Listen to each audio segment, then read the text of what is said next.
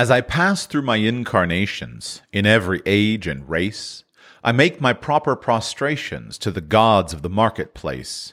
Peering through reverent fingers, I watch them flourish and fall. And the gods of the copybook headings, I notice, outlast them all. We were living in trees when they met us. They showed us each in turn that water would certainly wet us, as fire would certainly burn. But we found them lacking in uplift, vision, and breadth of mind. So we left them to teach the gorillas, while we followed the march of mankind. We moved as the Spirit listed. They never altered their pace, being neither cloud nor wind-born, like the gods of the marketplace. But they always caught up with our progress, and presently word would come that a tribe had been wiped off its ice field, or the lights had gone out in Rome.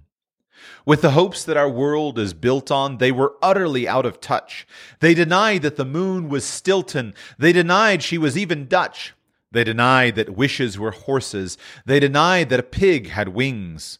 So we worshipped the gods of the market, who promised these beautiful things. When the Cambrian measures were forming, they promised perpetual peace. They swore, if we gave them our weapons, that the wars of the tribes would cease. But when we disarmed, they sold us and delivered us bound to our foe. And the gods of the copybook headings said, "Stick to the devil you know." On the first Flaminian sandstones we were promised the fuller life, which started by loving our neighbor and ended by loving his wife, till our women had no more children, and the men lost reason and faith. And the gods of the copybook headings said, "The wages of sin is death." In the Carboniferous epoch, we were promised abundance for all, by robbing selected Peter to pay for collective Paul. But, though we had plenty of money, there was nothing our money could buy. And the gods of the copybook headings said, "If you don't work, you die." Then the gods of the market tumbled, and their smooth-tongued wizards withdrew, and the hearts of the meanest were humbled, and began to believe it was true, that all is not gold that glitters, and 2 and 2 make 4. And the gods of the copybook headings limped up to explain it once more. As it will be in the future, it was at the birth of man. There are only 4 things certain since social progress began: that the dog returns to his vomit, and the sow returns to her mire, and the burnt fool's bandaged finger goes wobbling back to the fire. And that after this is accomplished and the brave new world begins, when all men are paid for existing and no man must pay for his sins, as surely as water will wet us, as surely as fire will burn, the gods of the copybook headings with terror and slaughter return. That poem is by Rudyard Kipling. It's titled The Gods of the Copybook Headings, and it's one of my 2 favorite Kipling poems. My favorite is the classic Kipling poem, If, right? But this is my second favorite. And I've thought about this a lot over the last week or two. This last month, in October, we read Kipling poems. Every day at our breakfast table, among other assorted readings, we read a poem together. And this last month, we were reading Kipling. And I was reminded of this classic, excellent poem. I haven't thought of it in a few years when reading it to my family. And it's just been burning in my mind ever since I read it as I've watched events happen in the world. Let me give you a quick bit of analysis to help the uninitiated to understand and perhaps appreciate this poem on a deeper level. Rudyard Kipling wrote this poem, or at least it was published in the year 1919, the end of the year in England, and then early the next year in the United States. If you think for a moment about what was happening in the world in 1919 and 1920, you'll quickly come to realize that World War I had officially come to a close. But what is very important to understand about World War I and its impact on the world is that World War I basically destroyed the progressivism of the era. A little bit of broad social commentary. Remember that the 19th century and the early 20th century was a time of high-flying ambition for most of the cultural elites in the West. Coming out of the Renaissance, right, the Renaissance period, where people believed that all things were being reborn and rebirthed, and that we were coming together to create the dream world that we wanted. You look around the world, you see various revolutions in many places, revolutions in social thought, etc. A lot of those violent revolutions had died down in the 19th century, and the elites of the world, especially the elites of the West, were flying high, believing that we were in a brand new era where none of the old rules applied, and we had the choice to remake everything exactly as we want it to be, to basically remake the world in our image as the most enlightened, most informed human beings of all time. This was a heady and euphoric era in the cultural elites. And yet an event happened that destroyed all of that. That event is called World War I.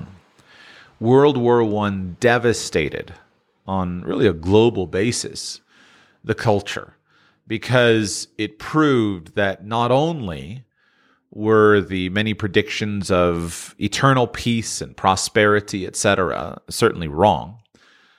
Worse than that, World War I was so exceedingly destructive that it proved that, on the flip side, all of the worst things of the human experience were available to a much higher degree.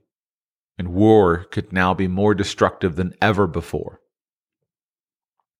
So in the wake of World War I, Rudyard Kipling wrote this poem called The Gods of the Copybook Headings. Now, who are the gods of the copybook headings? What is a copybook heading? In those days, a century back, it was very common and normal that in order to learn and practice handwriting, you would be given a copybook. A copybook was a bound collection of pages with lines drawn on them. And at the top of the copybook would be a pithy aphorism or proverb or some other maxim or verse. It could be a verse of poetry, verse of scripture, etc. And this was given to you to copy multiple times as a way of simultaneously perfecting your handwriting, but also as a way of drilling into your head the moral instruction that mattered.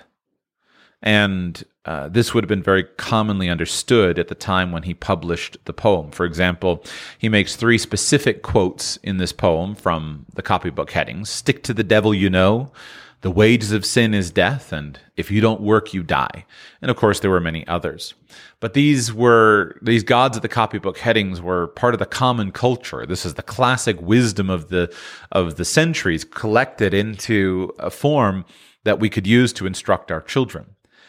And yet there was this, we wanted to disregard all of the gods of the copybook headings. We want to disregard these classic forms of wisdom, and we want to show that these things are out of touch. We wanted to show that the gods of the market, right, the comparison here between the gods of the market is the ideas of the current day, showing that all the ideas of the past are out of touch. And this was a time of tremendous social change. But of course, on virtually every level, as you see Kipling's analysis here, is social commentary showing that, no, actually, the wisdom of the ages is here to stay, and it's not changing.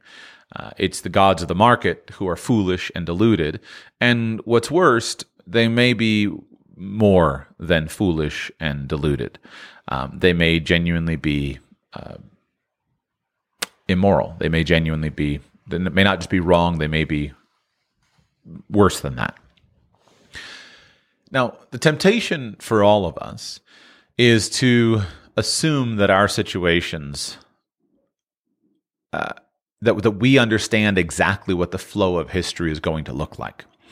And yet, throughout history, it's very difficult to see while you're in the middle of it.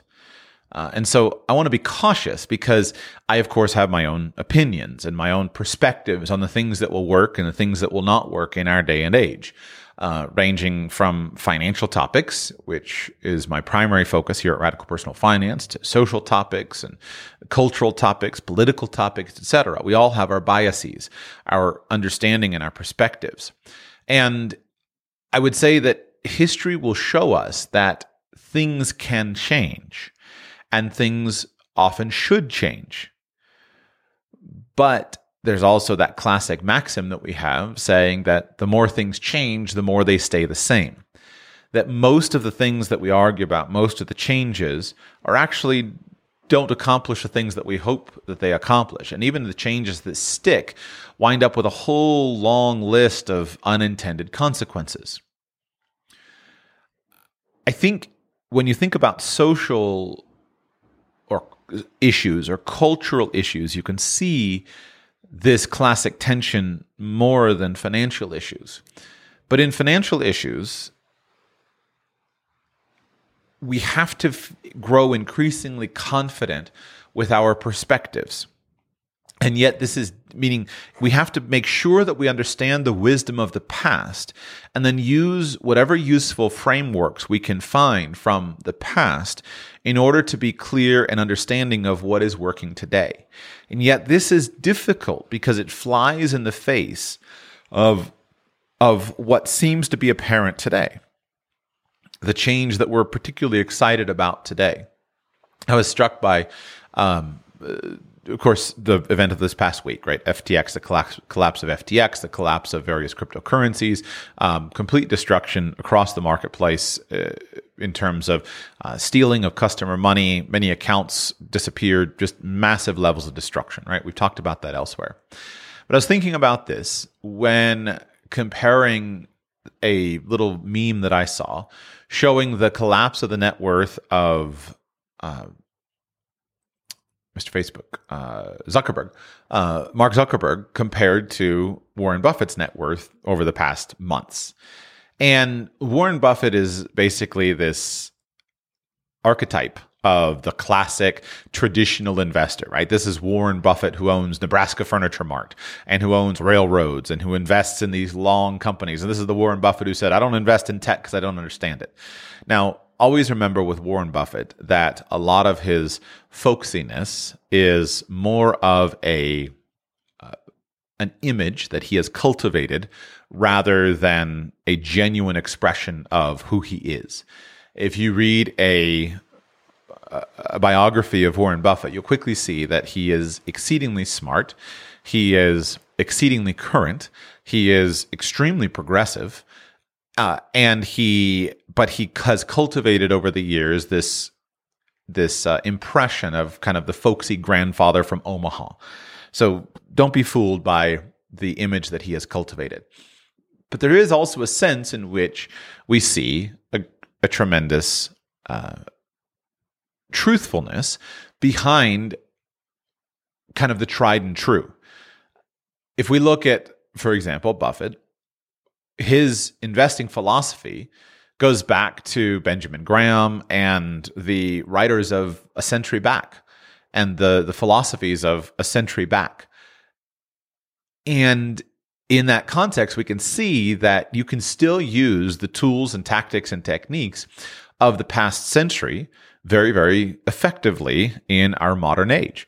I myself find myself drawn consistently to the concept of value investing because it aligns with this idea that there is value. Here's how we arrive at the value. We buy when the markets are inexpensive, and we sell when, or we keep for a very long time and sell when they're overvalued. The problem is this requires you to go against what is often years of seeming wrongness. And I want to bring our attention to this in the wake of the cryptocurrency markets over the past few years. There was a time, feels like a year ago, maybe about a year ago, when I looked around and I wondered, are all of the rules of finance completely broken? I looked around and I looked at the rates that people were earning on various schemes in cryptocurrency, the rates of return, et cetera. And I thought, what's wrong with me? Why do I not see that this stuff could work? But I didn't come out and just completely oppose it all as scams, because I don't think it all is. But it was very evident, especially in hindsight. And again, I'm fully aware that it can be easy to talk about, oh, look, I was so smart after the fact. But it was evident that, wait a second, this can't continue because the numbers just don't make sense. So always remember that. Markets can be very irrational for a significant period of time. And those may be interesting and fun times to speculate, but you always want to make sure that you go back to what has always worked, the traditional things that are proven, because the irrationality of today will eventually be corrected by the gods of the copybook headings. That true wisdom that has been collected from our forebears. My first argument is simply that you should accept that. You should accept that there is wisdom in the past. If I were starting Radical Personal Finance over again, I'm not sure I would choose the name Radical Personal Finance. I still like it. I'm going with it because I believe it expresses some very useful truths. But over the years, over the last almost 10 years that I've done this podcast, I have come to appreciate the wisdom of the past on so many issues. And I've come to realize that this is more just simply a reflection of my age and what a man learns as he grows older. When I started with the name Radical Personal Finance, I was frustrated by the world as it was, and I wanted to change it in a very progressive shape. And so I had many ideas about how everything should be different from the past, and I wasn't paying attention to the wisdom of the ages the way that I should have.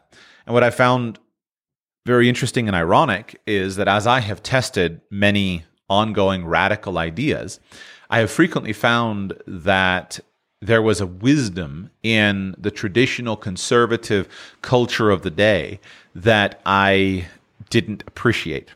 And I've come to believe that I should be very slow about just simply throwing out the old system and wiping my hands of it and just saying, oh, it's all worthless. I think any longtime listeners would notice that I have tried to become much more cautious in my commentary and be more accurate rather than being flippant and revolutionary in my comments, to be accurate and thoughtful and acknowledge what has gone well and acknowledge that I may not understand until many years from now why a certain structure exists. And that if we replace something we don't understand, we often reap consequences that we didn't anticipate.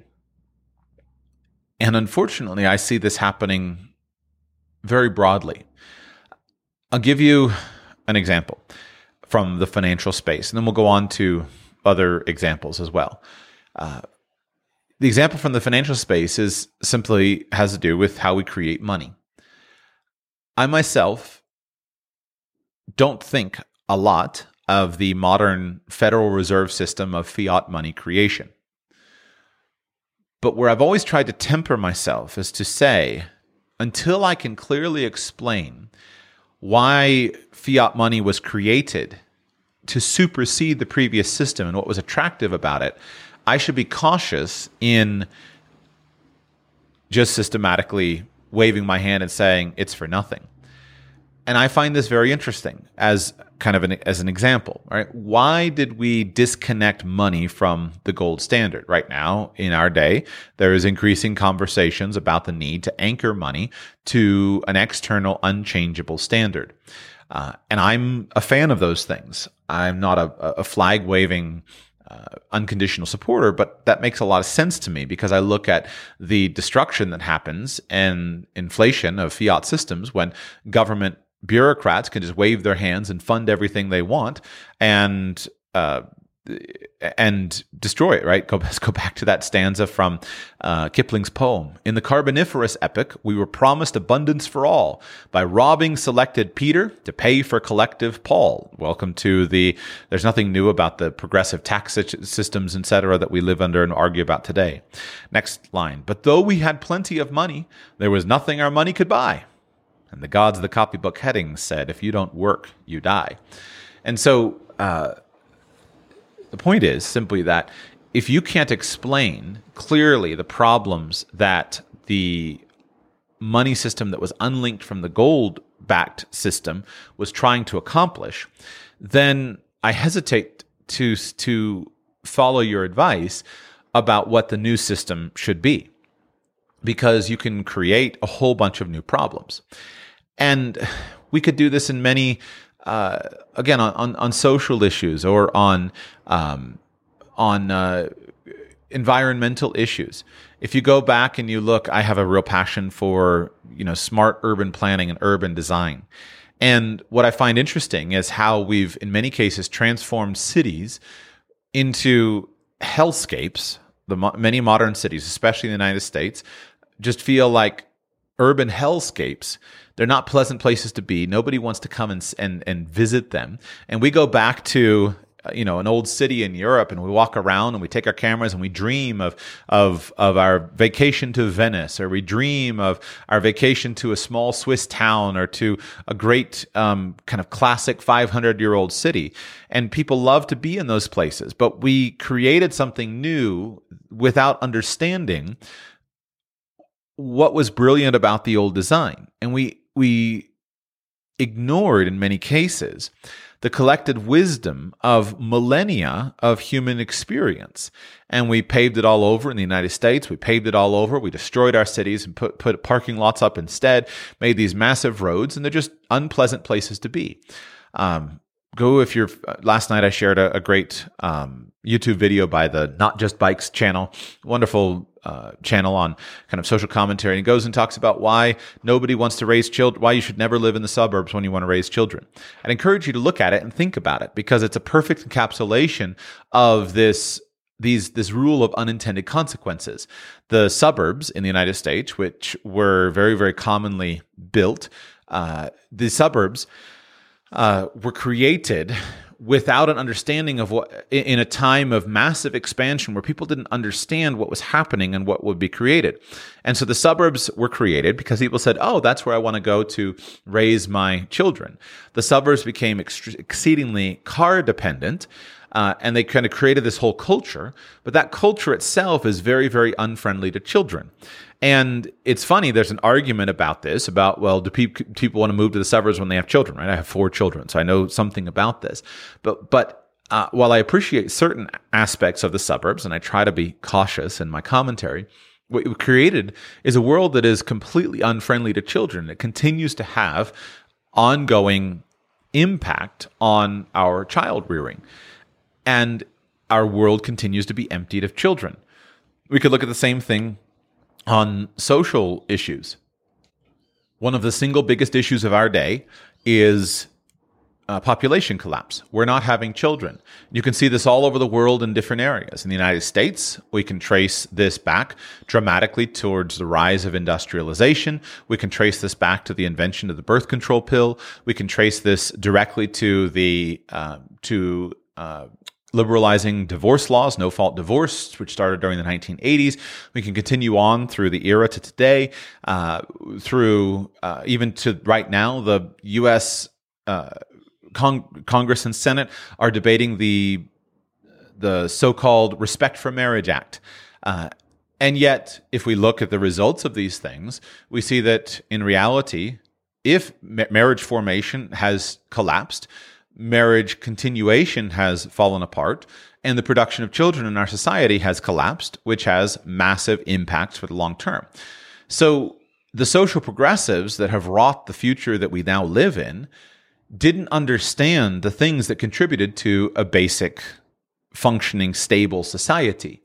And they've systematically built a world in which the idea of getting married is very unattractive. The idea of having children, while continuing to be a strong biological urge, is very unattractive, etc. So you can go and look at China, right? China is collapsing right now. Why is China collapsing? Because social progressives and communists came in and said, we have way too many people, population control is out of out of control. And so they came in and implemented the one-child policy. And in a single generation, an entire population is going to become, is already and is going to be completely wrecked with no ability to continue itself in a meaningful way, because a millennia old civilization was destroyed in some decades by revolutionaries. Now let's go to money and to finance. We have to be on guard for this same thing happening in money and in finance, because there are always going to be, the more things change, the more they stay the same. There's always going to be these basic human impulses there's always going to be swindlers. There's always going to be Ponzi schemes. There's always going to be people promising a brand new solution to a problem you didn't have. And you need to firmly keep in mind the truths that will endure. You need to firmly keep in mind these truths as you approach your life, your earning, your spending, your investments, and think about how you can align yourself with those long-won truths.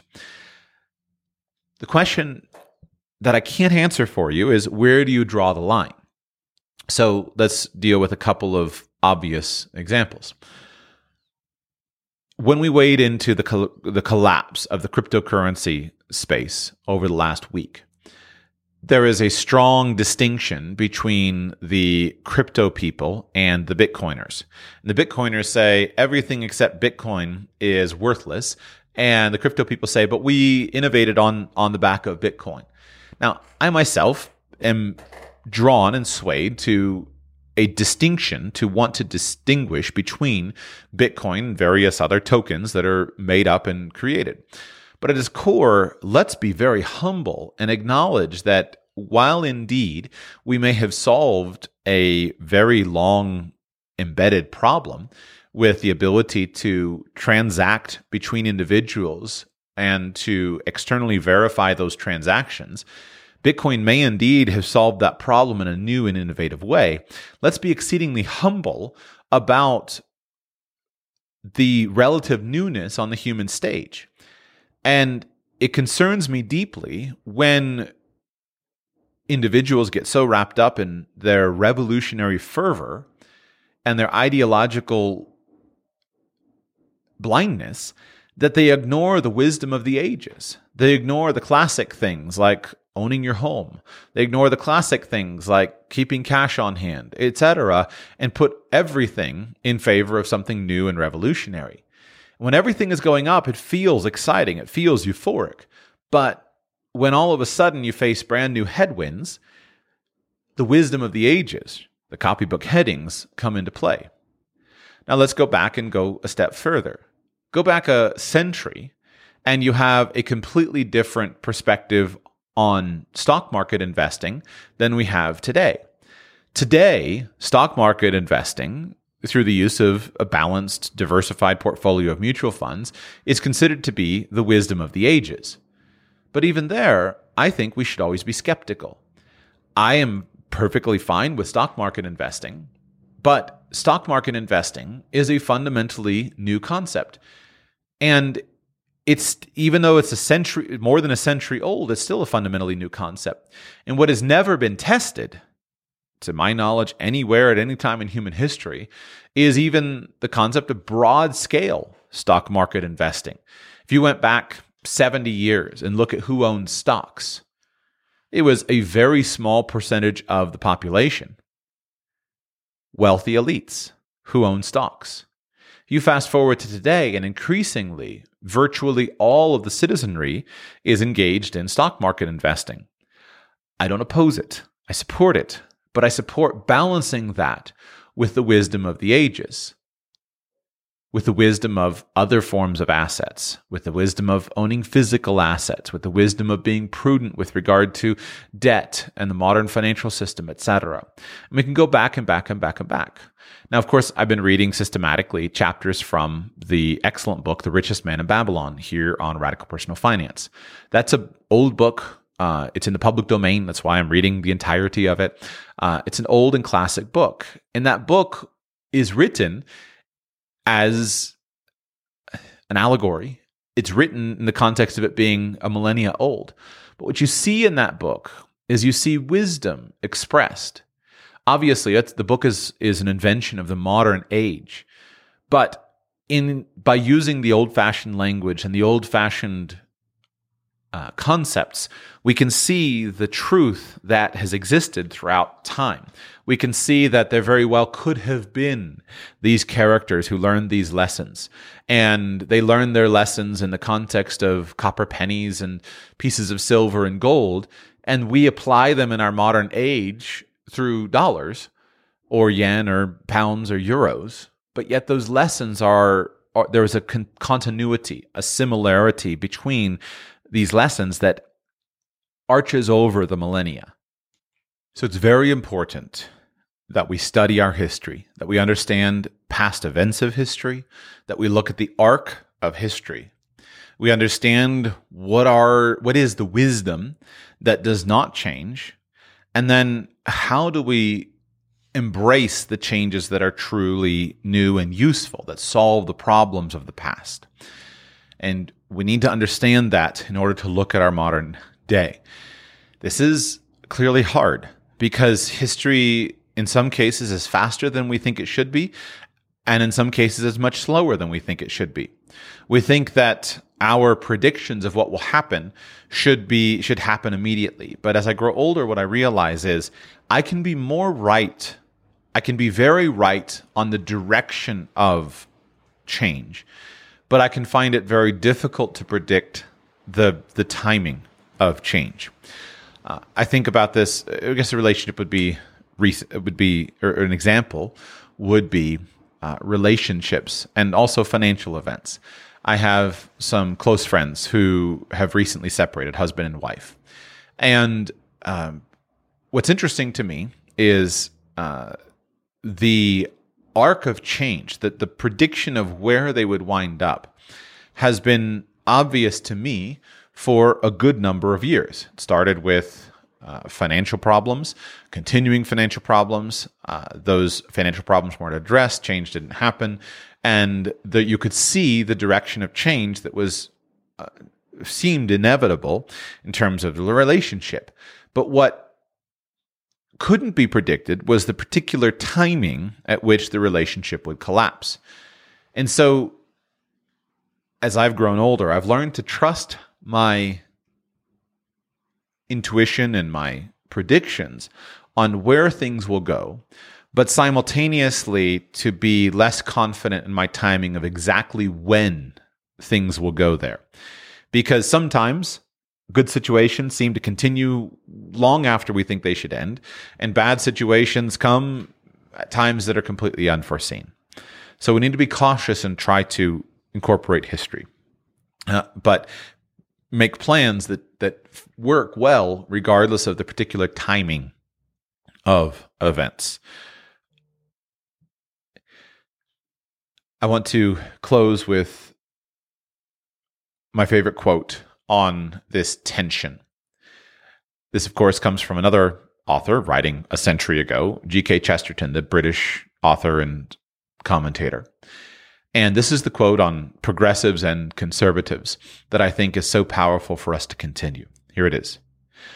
The whole modern world has divided itself into conservatives and progressives. The business of progressives is to go on making mistakes. The business of conservatives is to prevent mistakes from being corrected. Even when the revolutionist might himself repent of his revolution, the traditionalist is already defending it as part of his tradition. Thus, we have two great types, the advanced person who rushes us into ruin, and the retrospective person who admires the ruins. He admires them especially by moonlight, not to say moonshine.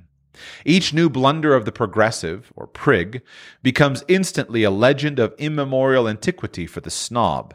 This is called the balance, or mutual check, in our Constitution. I share that because it's something I think about a lot.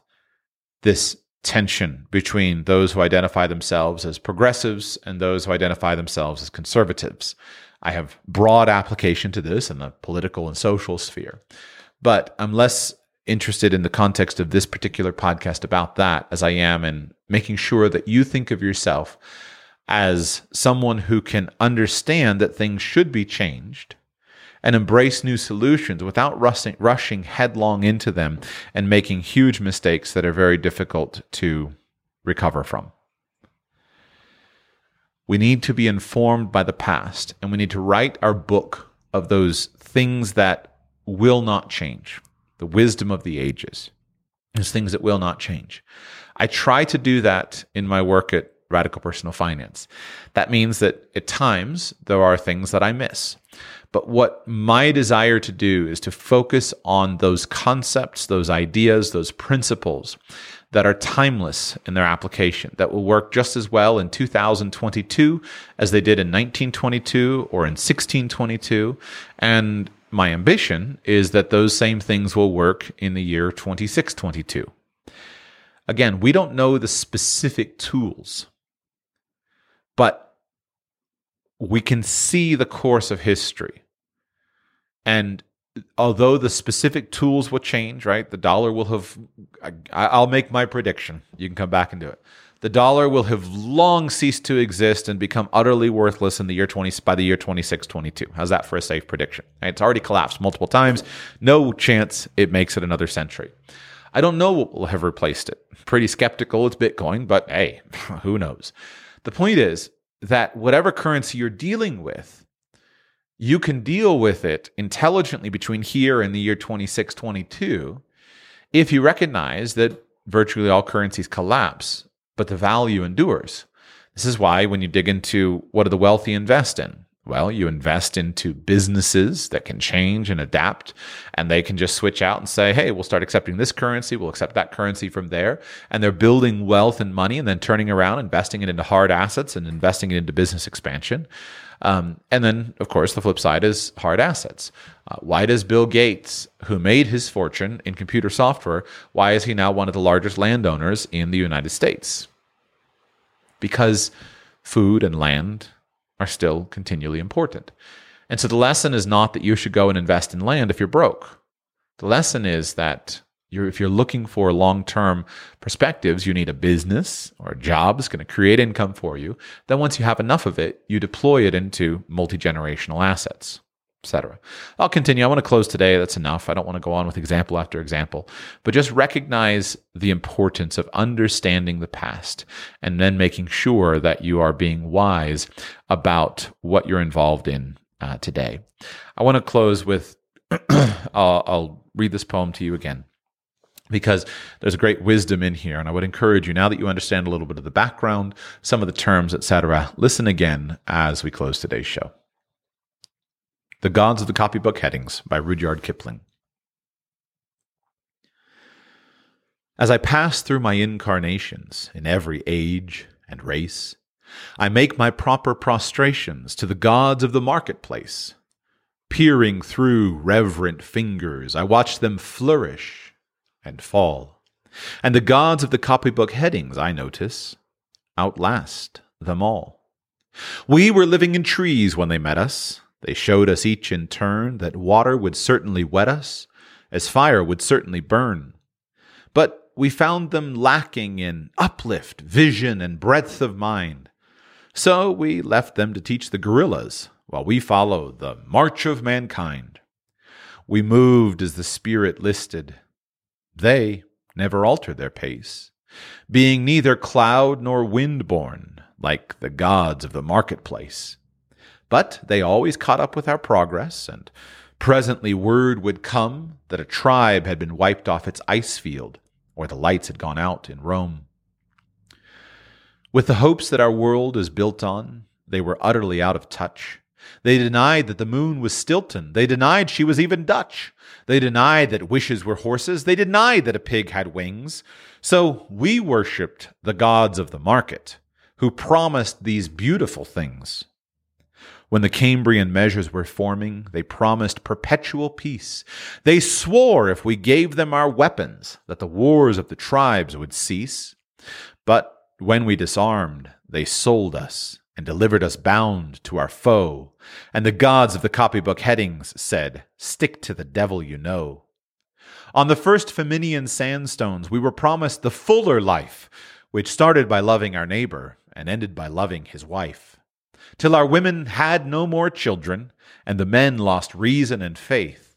And the gods of the copybook headings said, "The wages of sin is death." In the Carboniferous epoch, we were promised abundance for all by robbing selected Peter to pay for collective Paul. But though we had plenty of money, there was nothing our money could buy.